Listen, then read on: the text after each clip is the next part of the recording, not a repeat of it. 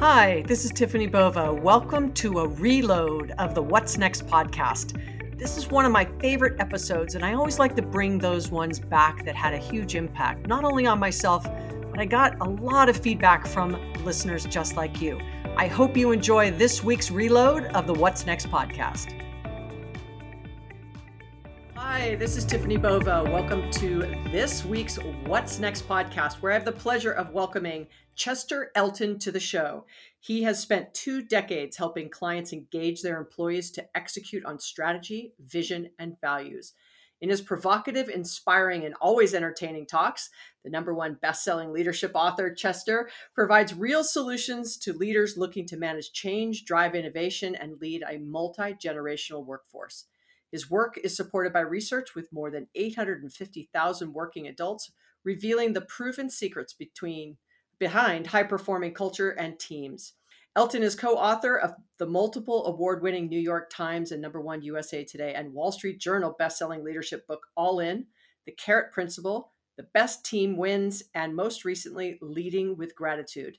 His books have been translated in more than 30 languages, have sold more than 1.5 million copies worldwide, and he's just an all-around great guy. So welcome to the show, Chester. Well, thank you, Tiffany. That was a wonderful introduction. It's always a pleasure to be with smart and innovative and fun people like you. Oh, well, great. Well, thank you so much. I appreciate you spending some time with us to talk about these super important topics, considering kind of where we are in the world. But before we jump into that, I'm going to do the infamous or famous, depending on what you might think, bullish and bearish. It's just 3 quick questions to get the creative juices flowing. Not that I think you need it, but it's just a fun way to get us going. So bullish, you're for it. Bearish, you're against it. Are you ready? I am ready. Go for it. All right. First one, robots developing emotional intelligence. I'm bearish on that. I think emotional intelligence belongs with us, and there's enough emotion in the world now without adding a whole army of robots. All right. Fair enough. Okay. The next one. Recognition is what employees crave over more money. Bullish or bearish? You know, I'm very bullish on that. I think that, money is really important. I think that affirmation that what you do matters, that you make a difference, that you're making a difference for your company, your community, and your family, those need to be reinforced now more than ever. So I'm very, very bullish on that. Excellent. All right. And the third one, teams can be effective virtually. Yes, I'm actually very bullish on that. I think that this is going to very much become the new normal. We've got to figure out ways. And the thing I like about virtual teams is the global scope of that. Often when we think of teams, we think of everybody being in the same room. Now we can think of everyone being in the same Zoom room, and we can bring in the guys from India and Singapore. We can bring in the guys from South America. So I think the better we get at that, the more innovative we're going to be. So bullish on that.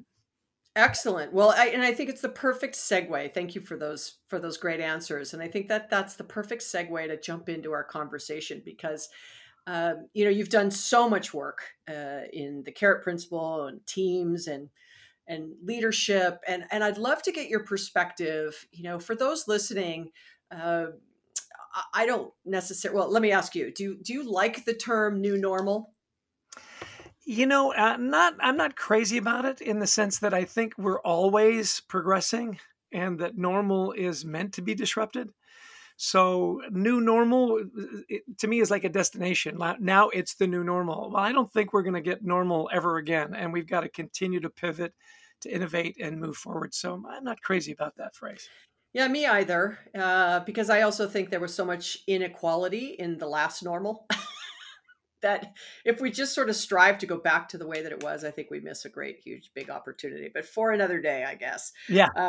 But if we say, from a work team collaboration perspective, what has surprised you? Because if you let's go back to 2019, right? We haven't hit 2020, and you've obviously been having these conversations about effective teaming and leading with gratitude and sort of, how you do things and recognition and all. And then you say, okay, and then comes 2020. There's this gap between what it was and wherever it's going to end up. What was the most surprising to you about how people responded in this work from home lockdown reality we are in right now? I think the thing that was really surprising to me, and I went through it myself, was just feeling safe. This idea that I was safe in my job, in my relationships, in my community. That all of a sudden personal safety became the number one thing. It's interesting. I live just outside New York City in New Jersey, and things are starting to calm down. Things are loosening up a little bit. People are going out a little more, and we're keeping our social distancing and so on. To me, the biggest thing is working remotely is I trust that my employers, this is what I'm hearing from my friends and family.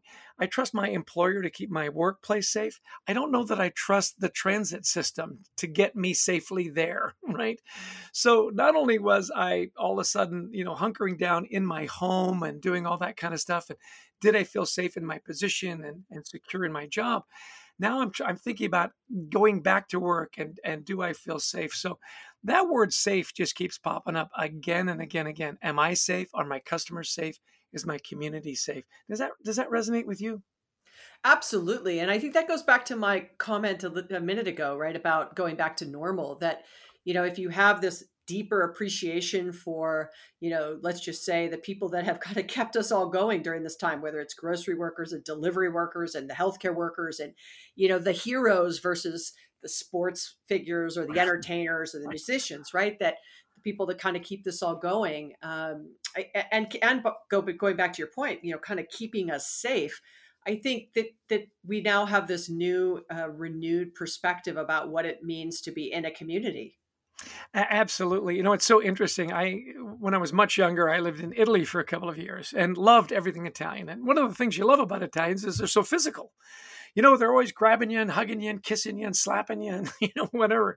Well, of course, they've been the hardest hit for a lot of reasons, an aging population and the fact that they are so physical. And so you say, going forward, gosh, what does that look like? All of a sudden, do you not get to kiss on both cheeks and how does that affect relationships and going forward? And there's a lot to discover and there's a lot to learn. I think first and foremost, we talk a lot about this physical and psychological safety and holding each other accountable in our communities, that we've got to get very comfortable with. If someone comes up and says, hey, where's your mask, or why aren't you wearing gloves, that we don't take offense, right? That we choose to say, hey, thank you for that. You know what? You're right. I should put on my mask, or I should do this, or I should do that. I think as a community, this idea of 360-degree accountability is going to be very important. And it's really interesting, Tiffany. My dad, who was my greatest advocate and my best friend for forever, he had a great saying, and he'd say, Chess, you have to choose to be offended. And I thought that was just great advice. And I think in what we're going through, you've really got to assume positive intent on people, and you need to choose to not be offended. Does that make sense? It absolutely does. And so I wonder, because, I often say, email has no emotion, Right. right? Like there's no tone, there's no emotion in email. So the intention behind the email may be completely misinterpreted on the other end, right? Right. Because you don't see the person's face, or you don't see their expression, or you hear the tone in their voice, or they're laughing when they say it. You lose all that. And so I wonder now if that will amplify, because video is going to be part of the conversational norm for some time, that uh, being offended, what does that look like? Does that change because of the fact that now we're using video? Where it used to you could kind of hide behind the phone or an Right. email in a communication style, if you will. Now with video, it is literally, truly like you're right next to someone. Yes, and you can, like you say, you can see the facial tics, and I I always like to watch. Do they look to the upper right hand corner of their laptop, because that means they're checking the time. It's like he looked at his watch or she looked at his watch, right? So I think it does help. I will tell you though, I think the world is getting zoomed out a little bit. There are days when I just think my eyes are bleeding at the end of the day, and I really do hope that we do get back to that. I can be physically with people, and I'm sure we will. I think the hardest thing about the virus is just when is that going to happen? I've lived here on the East Coast for a long time. Hurricane Sandy, it was an event and it was over. 9/11, it was an event and then we recovered and we rallied. The hard thing about this is just not knowing when it's going to end. And so you're right. The emails, the Zooming, the phone calls, however we do it, I think we've got to find a really good mix of all of that. And we need to find more and more ways to connect with people because we're going to be missing that physicality of being in the same room. What do you think? Well, I have a question back for you. I did something a few weeks back where I went out and asked sort of salespeople, sales leaders, what are the top of mind questions? And one of the questions we got back was, I used to be where I am a face-to-face seller. Like, Right. that's my relationship platform. It's how and where I do things. It's face-to-face. I drive to my clients. I talk to them about whatever they need, and whether I'm selling groceries, or whether I'm selling liquor, or whether I'm selling pharmaceuticals, like, or cars. I mean, you know what I mean? Like, it was a physical face-to-face. And so the question came back: how do I stay connected, and how do I add value, and how can I be engaging now that I'm not physically in front of someone? And for a career that requires relationship, I'm not saying it requires face to face. I'm just saying it depends a lot on relationship. What would you suggest to people on how to maintain a level of intimacy and relationship and value and collaboration remotely? Well, I think it's a great question, and you want to get ahead of that before the emotionally sentient robots take over. Right? Another reason why we don't want emotional robots. So yeah, I think you've really got to become a master of communication, and in the sense that you've got to find other ways. It's really interesting. I grew up in sales and love salespeople. I think salespeople are the most underrated part of our society. I had a sales boss who was great. He says, how do your college grads, how do they feel about you being a salespeople? Like, well, some people kind of poo-poo it. He said, because they'll say, I hate selling. And he gave me this great phrase. He says, you know what? They don't hate selling. They hate not selling. Because if they were selling, trust me, they would love that job. Oh, they hate rejection. They hate Yeah, rejection. yeah, they hate that really, part. they're really rejection. I call myself a recovering seller because I no longer carry a quota, but I did for 20 years. It's kind of where I cut my teeth in business, and kind of what paid the bills for me for a very, very long time, selling technology. And so now I just advise. But at the end of the day, I think, as Dan Pink says, to sell is human. I think there's so many things there, but it just comes down to for the extroverts, maybe this just is a new medium and you have to get a little comfortable with it. But for introverts that sometimes can sit in meetings and not participate, which I don't advocate by any stretch, or people kind of talk over them or ignore their comments or their suggestions. What about for the introverts, regardless of industry, and how they can navigate this? Well, yeah, again, I think it comes down to you've got to be multimedia at this point. You do have the Zoom calls and the video calls and Microsoft Teams, whatever platform you're using. I think you've got to get back to some old school things as well. The simple handwritten note that I think is very personal, and I find always timely because when people open that note, they've set aside time to read that note, right? Simple little gifts in the mail. I mean, Amazon is still, rampant. Simple little things that say, hey, I was thinking about you. This reminded me of you. And not, as a salesperson, you got to be careful. I mean, don't be dropping Rolex watches in the mail, right? You gotta have some boundaries there. So over and above the video chats and so on, the simple little notes, the simple little reminders, the emails that are not easily misinterpreted, I think more and more we've got to be multimedia in our approach as salespeople to build up those relationships. And I think a lot of that comes to the things that good salespeople are already doing. They know their customers. They know what they're passionate about. Is it their family? Do they have a favorite charity? Are there certain things in their lives that are important to them that you can very subtly and very carefully and very, sincerely connect to keep that relationship going. And I think that will ever be the case. Now, introverts, I think it now becomes easier. You don't have to be the jovial in play, the classic sort of profile of a salesperson. You can be very thoughtful. You can be very almost pedantic about it, that you've set aside how you're going to communicate and what your cadence is. So I think there's opportunities all over the place. And I've never been a believer that there is a sales profile. I think, people sell in a lot of different ways and all can be effective if they make that commitment. I agree. And one thing you just said there is really staying kind of true to who you are from a leader perspective at the moment. Having to be very transparent, and you mentioned it a couple of times, that kind of feeling safe and trusting that your employees will keep you safe. And for a leader to communicate that to employees at scale in real time, depending how large you are, if everyone is working from home, if you didn't have things in place to really communicate like that, maybe even on a daily basis, in the morning, here's what's happened. At night, here's what's happened, just keeping that dialogue going as a leader. For those listening who either manage teams or, have entrepreneurs, have their own companies, or executives in large Fortune 1000 companies or Global 5000 companies, what's the best way to, lead with gratitude, be transparent, trustworthy, and communicate during this time as a leader when you cannot be face to face? Well, I think that one-on-one time is really important. So often some of the myths around leading with gratitude is, gee, I'd do more of it if I had time.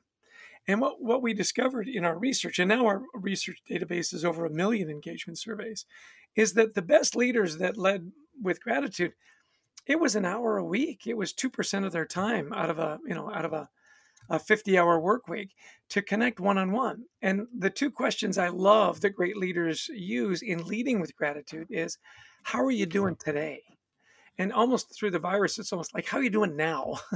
Because 10 Right. minutes ago, you might have gotten you were doing great up until that, news feed popped up on your phone. So how are you doing now? And how can I help? And listen and follow up. Just those simple, quick little conversations, asking and soliciting for input and then acting on that input is a wonderful form and expression of gratitude. Your voice matters, your opinion matters. And I'm going to carve out the time so that we can have these conversations and follow up with you. I think that's a great gift that sales leaders give to their teams, sales or not. Yeah, and I'm talking leaders all up, right? I just Right. use sales as that kind of, because it tends to be such a personal profession, if you will, right? Absolutely. Right. Um, and in thinking about kind of leading with gratitude, I found some of your research just really fascinating. There's I forget who said, people don't quit companies, they quit bosses, right? Right. And I know you've done a lot of work on surveying all these adults over the last decade, and you found one thing that's most likely to make employees feel better about their jobs, and most bosses have no idea what it is. What was surprising to you in that? And then tell people what it was versus what they might think it is. Well, that they wanted to be valued and appreciated. It's really interesting. It's the least used tool in the toolbox of leaders. To me, it's so interesting that, and most leaders don't know how to show gratitude or appreciation to most of their employees. They'll project. We had one leader at overnight delivery company. We'll say it's DHL because, well, that's who it was, and he said, "Look, I give everybody Starbucks cards because everybody loves Starbucks." Said, "Well, ask your team," and said, "Well, some of them said, yeah, I like Starbucks," or "There's not a Starbucks near to me." One employee said, "Look, I really don't like Starbucks at all. My neighbor loves Starbucks, and so thank you for recognizing my neighbor for all my great work." So this tool of recognition and appreciation and gratitude, and I love gratitude because I think it's more of an emotional connection. Often we think of appreciation, recognition is the thing, the plaque, the trophy, or whatever. Gratitude to me is deeper. It's I have a relationship with you. I know how to value and appreciate you. Is it time with your family? Is it working with a customer more deeply? And so on. And again, those human relations that are so important. So know your team, know how to recognize them, and don't forget that people need to be validated. The other thing, just really quick, Tiffany, is I love the pushback when leaders say, well, you can do it too much. I go, really? They go, yeah, it becomes trade. You get too much. I said, we've got a database of 1 million engagement surveys. And the question, I've been recognized or appreciated for my work in the last 7 days, is always one of the lowest in almost every survey we've ever seen. And then you look at that leader's 360 and you say, yeah, I've seen your 360 and I've seen your recognition scores. Trust me, you are not that leader. Don't worry about it. If you think you're doing it too much, it's probably about right. So that idea of I don't know how to recognize my team and I can do it too much. These myths need to be dispelled, especially now. That was a long answer to a quick question. Did I get it right? Oh, of course. I mean, I think the pretty common theme in others I've had on the podcast has been this underlying message of really paying attention to the soft stuff, and I Yeah. use that in kind of quotes, right? Emotional intelligence, gratitude, really transparency and trust. Those are not necessarily things you can, as a leader, you can't manage what you don't measure. Well, how do you measure gratitude, right? I mean it from its black and white form. Of course, you can in multiple ways. Is employee satisfaction up? If your employees are happy, your customers are happy. If your employees and customers happy, they will buy more. If they buy more, then the shareholders are happy. Like, it's this Right. virtuous flywheel, but it has to start with the employees. And what are some things that you've, in working with so many companies and leaders around gratitude, how have you positioned to them to lean into this as something that they want to start to embed into the culture of the business in a more formal way? Well, we have a saying, we say, do it now, do it often, don't be afraid. You think recognition is going to keep it, it won't. It's like a banana. They get ripe very quickly, right? If you see something, do it right now. So do it now, do it often. You think you're doing it too much, trust me, you're not. Nobody goes home at the end of the day and says, I couldn't get anything done. It was a party. It was a trophy. I got to start working from home. I can't get any work done. Nobody says that, right? And then thirdly, don't be afraid. They just go, well, what if I do it wrong? I go, you know what? You're gonna make mistakes. Nobody's really good at something right away. The more you do it, the better you're going to get. And here's the key, I think, more than anything, Tiffany, is if you want a culture of gratitude, one where people feel safe to ideate, to have that growth IQ, if I can steal a phrase from your wonderful work, is that, I want to make sure that you are recognized, that you are valued, and then it moves forward. And by doing that, I give everybody else on my team permission to do the same. Because sometimes as leaders, we think, well, I'm the absolute repository of all recognition and goodness. It all goes top down. No, you want it to be peer to peer. And the more you do it, the more you give your team permission to recognize each other and encourage each other. One of my favorite tactics of great leaders that lead with gratitude is they look for small wins along the way that builds momentum, to those big wins. I often coach executives and say, look, you're very good about celebrating when it's all over. You're not really good about celebrating the little wins along the way. And say, well, we're results oriented. I'm not going to celebrate till we get the results. And I'll say, well, are you a sports fan? They go, yeah. I say, well, when do you cheer for your team? When you get the final score? Or you say, oh, no, we cheer on the way to the game. We cheer, we cheer, the idea of those tools being classified as soft skills that are nice to haves, not must haves, drives me crazy. The soft skills are the hard skills, and they are the absolute must haves to get people's minds and hearts emotionally engaged and looking for those small wins and understanding your team and doing it often and giving people permission, creating those safe places to ideate and pivot, I think is just really, really critical. Well, I couldn't agree more. And I think that's a great synopsis to sort of say everything so many people now are feeling. And so if you could give, not everyone's comfortable with what you just described, right? Because it feels too much on that woo woo, airy fairy, sort of, I don't know, whatever term floats your boat, right? But, I'm listening and I don't really get it. I don't know why everybody talks about this. Like, everything's fine. My team loves me. Like, I'm a hard charger, like they get me, they get it. I'm not going to listen. Maybe they even shut this off 15 minutes They ago. didn't even get to Who this part of knows? the podcast. Yeah, they Yeah. didn't even get to this part of the podcast. But, what would be, like I'm listening, I'm a little uncomfortable with this kind of new way that employees are going to want to engage and have wanted. Maybe I just wasn't paying attention. So let's just say, but I want to change myself. Like I want to make the effort to start to lean into being more available and more present and more grateful, and along the way, not just at the end, as you said. What would be the one, two, or three things we could wrap this up with for people who want to enhance themselves and work on themselves at this point? Great question. And if I were to give you three really good tips, one is think about how you engage people in your personal life. At home, your family, those people that are really near and dear to you. Every great leader we studied in our research for leading with gratitude, not only did they lead deeply in the workplace, they took it home with them. Those same principles they at home, they engaged their spouses, their kids, their cousins, their grandparents, whatever it was. And it was simply giving them time and being present. So often we are so focused on getting things done at work, we leave our best selves at work. Bring your best selves home. Well, in the leader you're describing, sometimes we leave our best selves at home and we don't take our best selves to work. So think about, your family. You want to create those good feelings. Start from the family standpoint.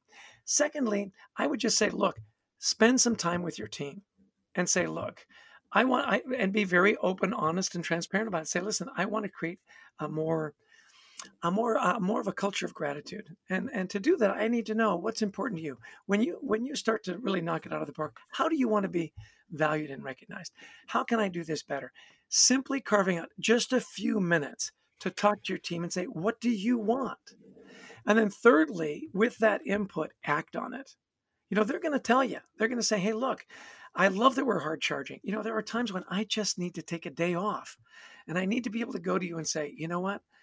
We've put in, 5 18-hour days. I need Monday off, and for that to be safe. So think about in your personal lives, how that really drives relationships and safety.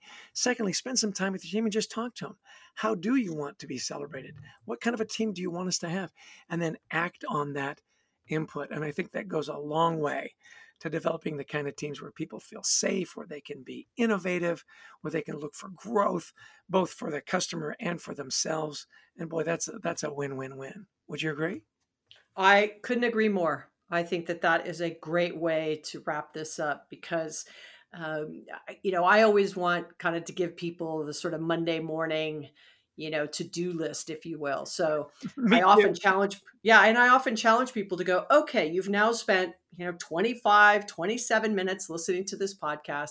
It's going to be over in a minute or two. Are you going to sit there and, whether you're driving around your treadmill or wherever you are listening, will you reflect? Will you take 90 seconds, 2, 3, 4 minutes? Will you reflect on what you heard? And then will you actually, to your point, with that input, with those insights, will you do something different?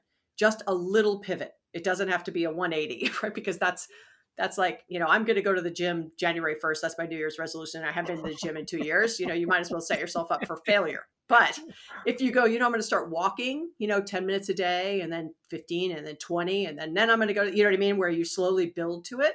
I think taking the time to reflect and coming up with an action plan and doing something different because of what you heard, I think is really important. So thank you so much, Chester, for those great pieces of advice. No, you're more than welcome. I hope post-COVID that there are three things that happen. I hope that we're just more grateful, that we really are grateful for the things we have and not worry about the things we don't have, that we're more kind. And thirdly, that we're more patient. People are dealing with a lot of stuff right now. Assume positive intent about people. They're trying to get things done. They may not get back to you right away, and that's okay. So be grateful, be kind, and be patient. And if that comes out of this virus, I think as a society and organizations, as people, we're going to be better off. Well, thank you so much. What a great way to end, Chester. Well, For our listeners that want more of your wonderful wisdom and insight, how can they keep in touch with what you're doing? I am so glad you asked that question. Of course. Yeah, our books are available on Amazon and all those great places where you get books online. Thecultureworks.com is our training company. There's a lot of great downloads and stuff there. And we've created a wonderful website called leadingwithgratitudebook.com. You can download the first chapter, the foreword. There's lots of fun videos. We've got all our podcasts in there as well. And as always, follow us on LinkedIn. We're constantly doing LinkedIn Lives, and we hope to have you as a guest on our LinkedIn Live show soon. There's great content, there's great guests, and great information, and we hope you'll join us. Well, again, thank you, Chester, for sharing your wisdom. I am grateful for you spending a half hour with us today. So thank you. Stay safe, stay healthy, all of those things. And I hope to stay in touch with you because this has just really been a pleasure. Thank you. Absolutely been a pleasure. Thank you, Tiffany. Wow, I sure enjoyed that conversation with Chester. The thing I'm going to leave you with was his 3 asks from us. 1, be more grateful. 2, be more kind. 3, be more patient. I hope you have an amazing week. Thank you for spending time with us today on the What's Next podcast. Don't forget to subscribe, leave some feedback, tell your friends, but more importantly, make sure you're being good to yourself and to your family and to those around you during this time. Take care.